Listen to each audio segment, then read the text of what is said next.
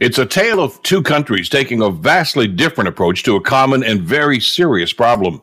Last week, the FBI arrested two people who were allegedly involved in what amounts to be Chinese police stations in New York City. A recent intelligence report from a Spanish intelligence agency suggested these facilities are in a number of countries and are actually used to threaten and coerce Chinese citizens abroad who are not loyal to the Chinese Communist Party. And it's alleged that these Chinese police stations are used to take part in illegal political interference in those countries.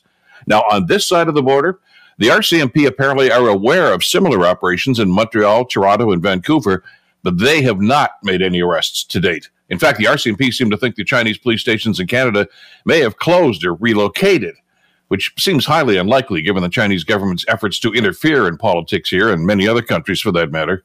Canada's intelligence partners in the Five Eyes have expressed concern that Canada does not adopt a foreign agency registry, similar to what many of them have done. But so far, our government is just consulting with interested groups about maybe taking next steps like that. Look, this is getting a little bit worrisome. Canada needs to step up. It's about time that the Canadian government opens its eyes to a clear and present danger to our sovereignty and, as our allies have done, take the necessary steps to protect us from those who are attempting to corrupt our democracy. I'm Bill Kelly.